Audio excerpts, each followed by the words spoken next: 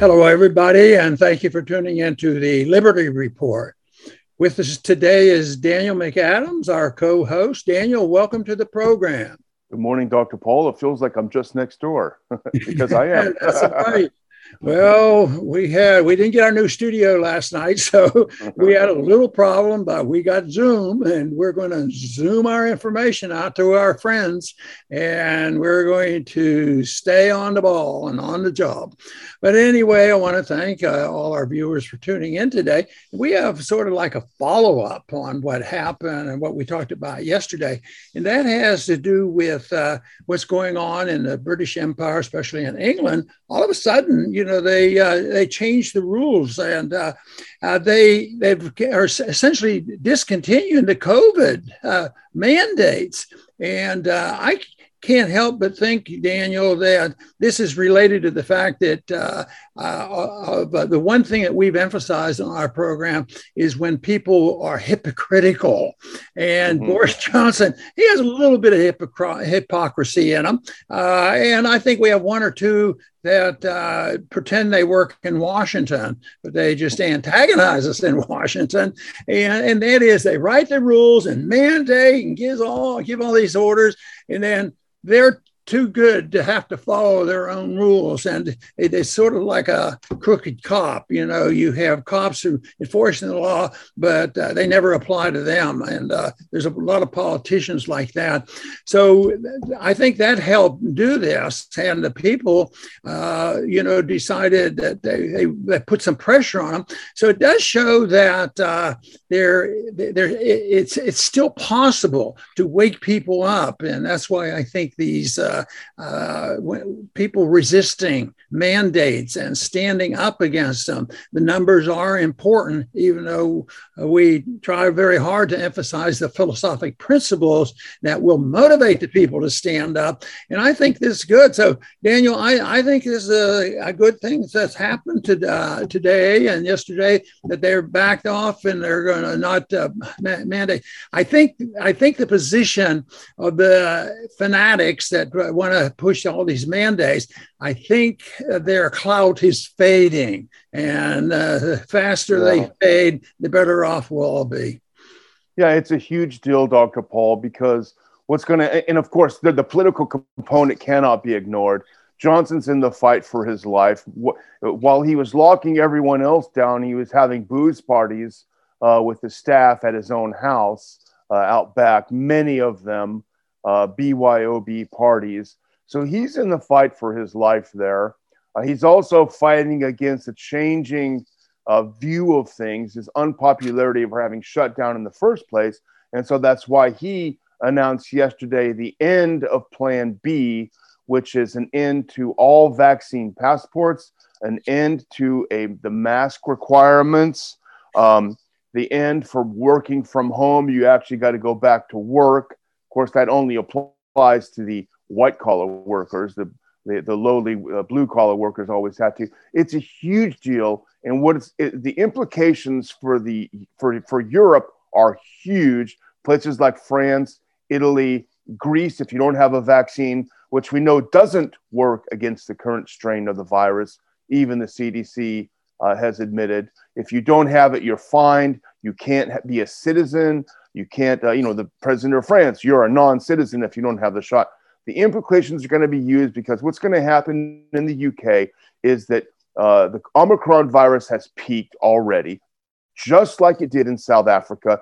Everyone laughed at South Africa when they said, this is a real quickie. It shoots to the stars, and then it shoots right back down. And thankfully, there's not a lot of deaths involved. Everyone said, oh, they must be lying because they're not vaccinated down there, which they're not.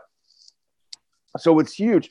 But I'm going to toss it back over you to Dr. Paul. But the other thing that's important is, yes, in England, yes, that's a huge, significant thing. But also a follow-up to Israel, which we've been talking about. The finance minister there has announced these vaccine passports make no sense and they should be scrapped. That's a senior official in the Israeli government saying, we got to stop this stuff. Yeah, that announcement in Israel is great. Lieberman made that announcement, and he's also the foreign minister, and he is a well-known individual because he's in the news a lot. But this is good that this information came out. You know, and I like these two things that we have mentioned because I've always made the point that we'll never have, you know, the society that we visualize, you know, a perfectly free society. That doesn't exist because man is not perfect.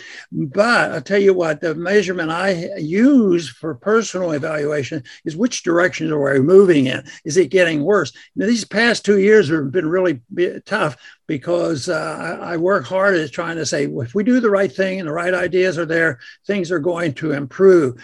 So right now, I would say that I'm a little bit vindicated on this because a few things have happened recently and it hasn't been straight downhill. There's a lot of problems out there. There's a lot of concerns that we have, and they're not going to give up easy. And the worst thing is we're going to suffer consequences economically. And I've maintained no proof, but I maintain that individuals who are in charge of policy in Washington, Republicans and Democrats, had a motivation to actually use COVID and the lockdown to distract from the real problem that everybody knows we have right now. Prices are going up. Prices going up means the destruction of the dollar is there, and spending too money is the issue. That is not a popular issue. Oh, the solution is you want to cut the budget in half. Yeah, we ought to, you know, and take your medicine and get over it. Because if you keep taking these the poisons of spending and more, but at least in this incident, we can say they are moving in the right direction. And let's hope we can keep the momentum going and get people to understand, the importance of less government is what we need, not more government. Well, it is significant in Israel, and Lieberman again there's a great quote that he had. He said, "There is no medical or epidemiological logic in the Green Pass," which is their vaccine passport. "Many experts agree," he said. "There is, however, direct harm to the economy, to daily operations, and not insignificant contribution to daily panic in the public." That's great, Lieberman. 2 years too late. You've already terrorized your population. You shot them full of stuff that's not working. But better late than never. And I think, and we do have a great piece on the Ron Paul Institute website, ronpaulinstitute.org, by C.J. Hopkins, called "The End of the COVIDian Cult." And I think this, just Dr. Paul, as the Berlin Wall came down, starting with one brick. These are two very big bricks. And I think the wall is coming down. And I think what we're going to hear, and you're going to remember this, Dr. Paul, from 2007 and 2008. "Oh, well, I was never really for the Iraq war." No, I mean, or they will say, "Well, nobody ever expected this to go wrong." And then we're going to start hearing a lot of this kind of stuff. And those of us who nailed it from the beginning, especially you, Dr. Paul, there's going to be some temptation to recriminations. And that may come later.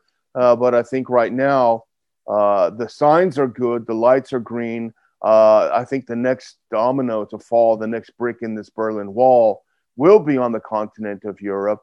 And that'll be good news, because once that starts falling, then it's all over. And hopefully people like Macron might end up in the dock. Who knows?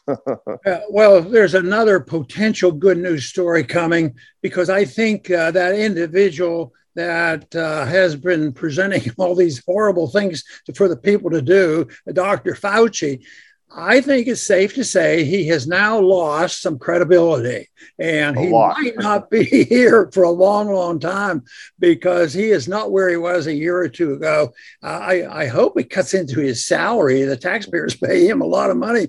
And, the other day we found out his wife does pretty good too. Yeah. She works for the government too, $197,000 something, more than they really earn. But there is another movement in this direction that we can tie onto this, and that is what the World Health Organization has said. They said there is no evidence that giving booster shots and jabbing the kids is of any value. I would say that's step in the right direction, because I don't remember, they might not have been the worst. And I'm sure there's some good people that try to be as honest as possible. But this is a precise statement that I think goes along with some of these other things that we're talking about. And I think that's good news. Yeah, and it also kneecaps Biden once again. Basically, Biden is the reverse Midas. Like everything he touches turns to garbage rather than gold. You know, his big thing is you got to get your kids boosted. They were pushing, the CDC was pushing, I'm sure Pfizer didn't have an interest in it, right? They're pushing for giving kids the boosters. And the WHO came out and said there is no need to give boosters to young people. And it's a shame because places like Hungary, a great country, but they've gone cuckoo for the virus. They're giving shots to these kids. Look, you know, we're seeing a huge increase of myocarditis. The statistics cannot be ignored when you look at previous years compared to this year. It's very clear that this poses almost zero risk to kids. And the WHO coming out and saying this, as corrupt as they probably are, it definitely undercuts Biden's narrative on the shots, the boosters, and the way to deal with the virus. I want to talk today a little bit, Daniel, about this commission that's investigating, that is searching for the truth about January 6th. Yeah, I would say that they're coming up short.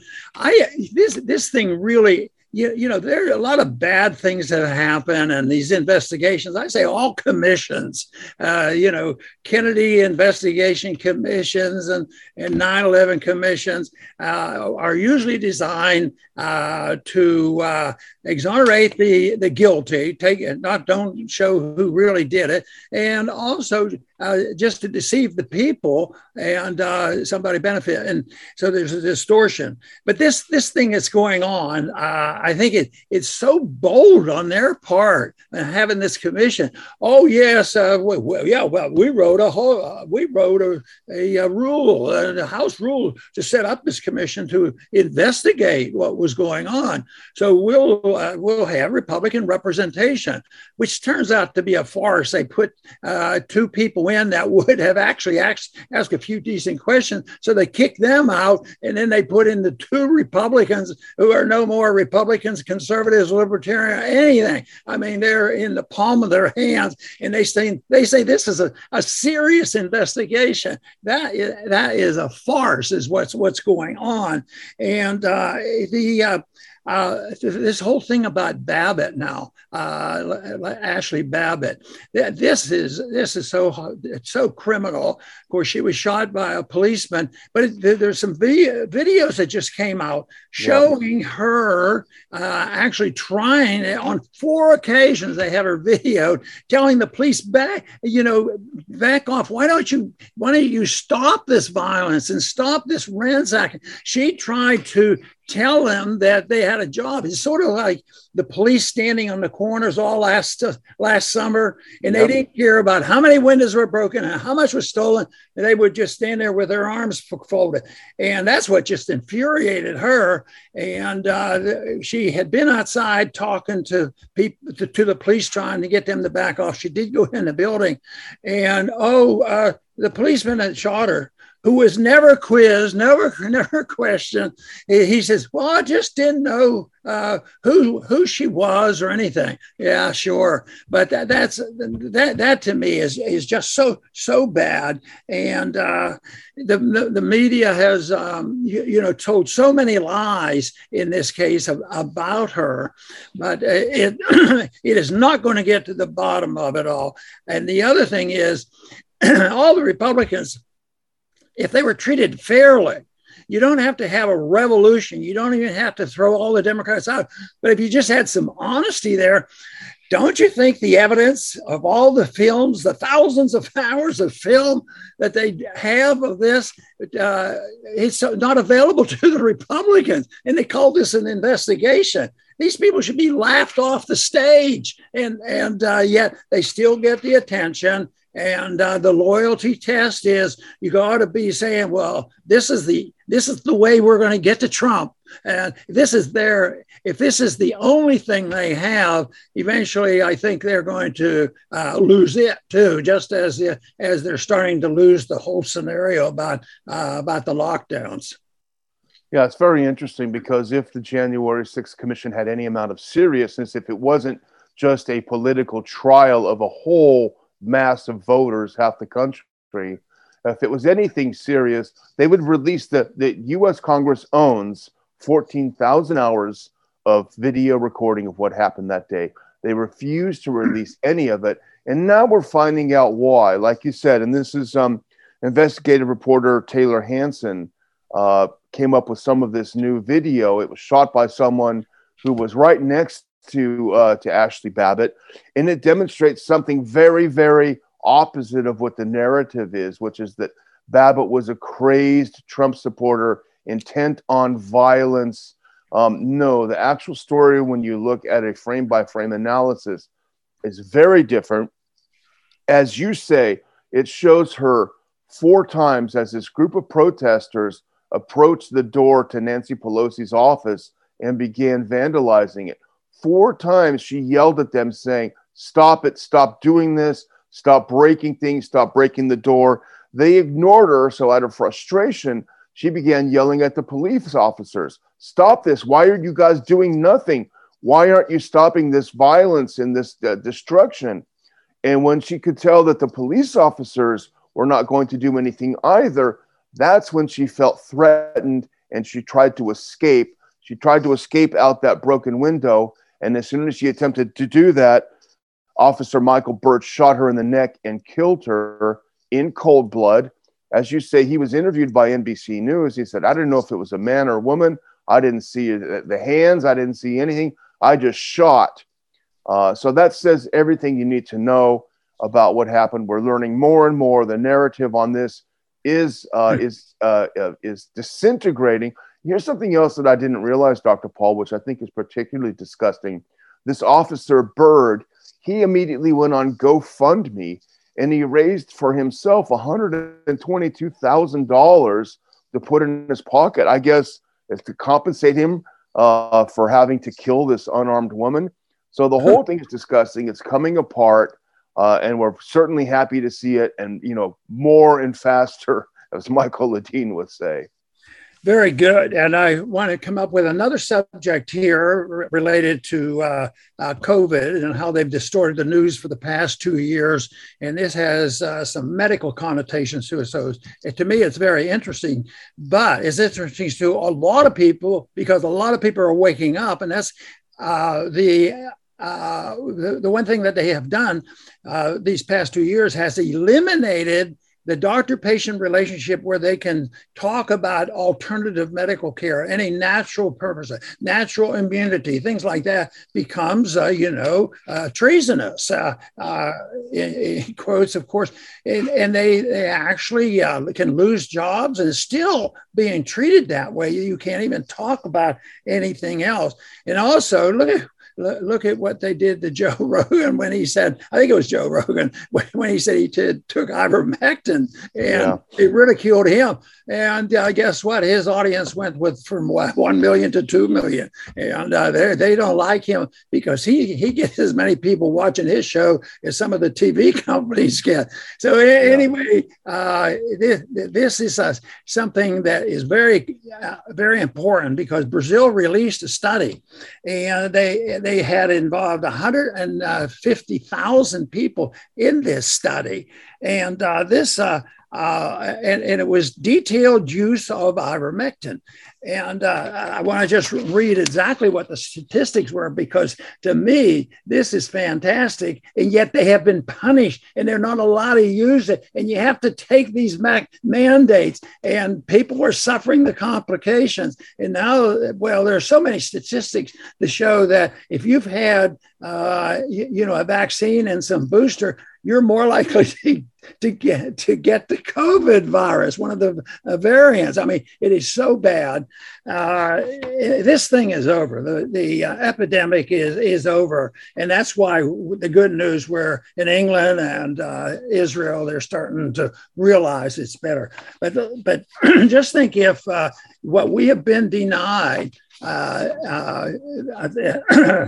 Who knows how much good could have come about it. But this study showed that there was a 44% reduction in the number of people who were found to be infected. Not too bad. 56% were less people hospitalized. But then again, one of the best tests of all this stuff on what's happening, what you do in natural immunity is how many people actually die from this. And those numbers are, frequently distorted and used to paint a picture that will benefit their cause. But 70% decrease in the deaths from COVID.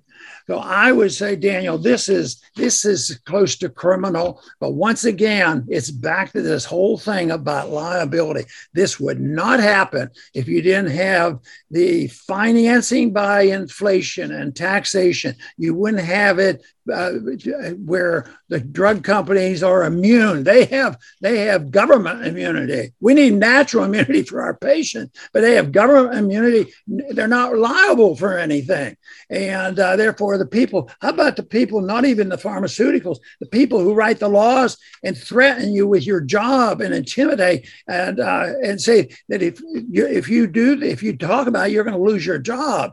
And that to me, it's a criminal act to have done this. And then people ended up dying because they didn't have access. But the biggest thing, the most important thing is the denial of personal liberty, personal choices, and voluntarism in what we do in life, whether it's medical treatment or whether it's our personal habit.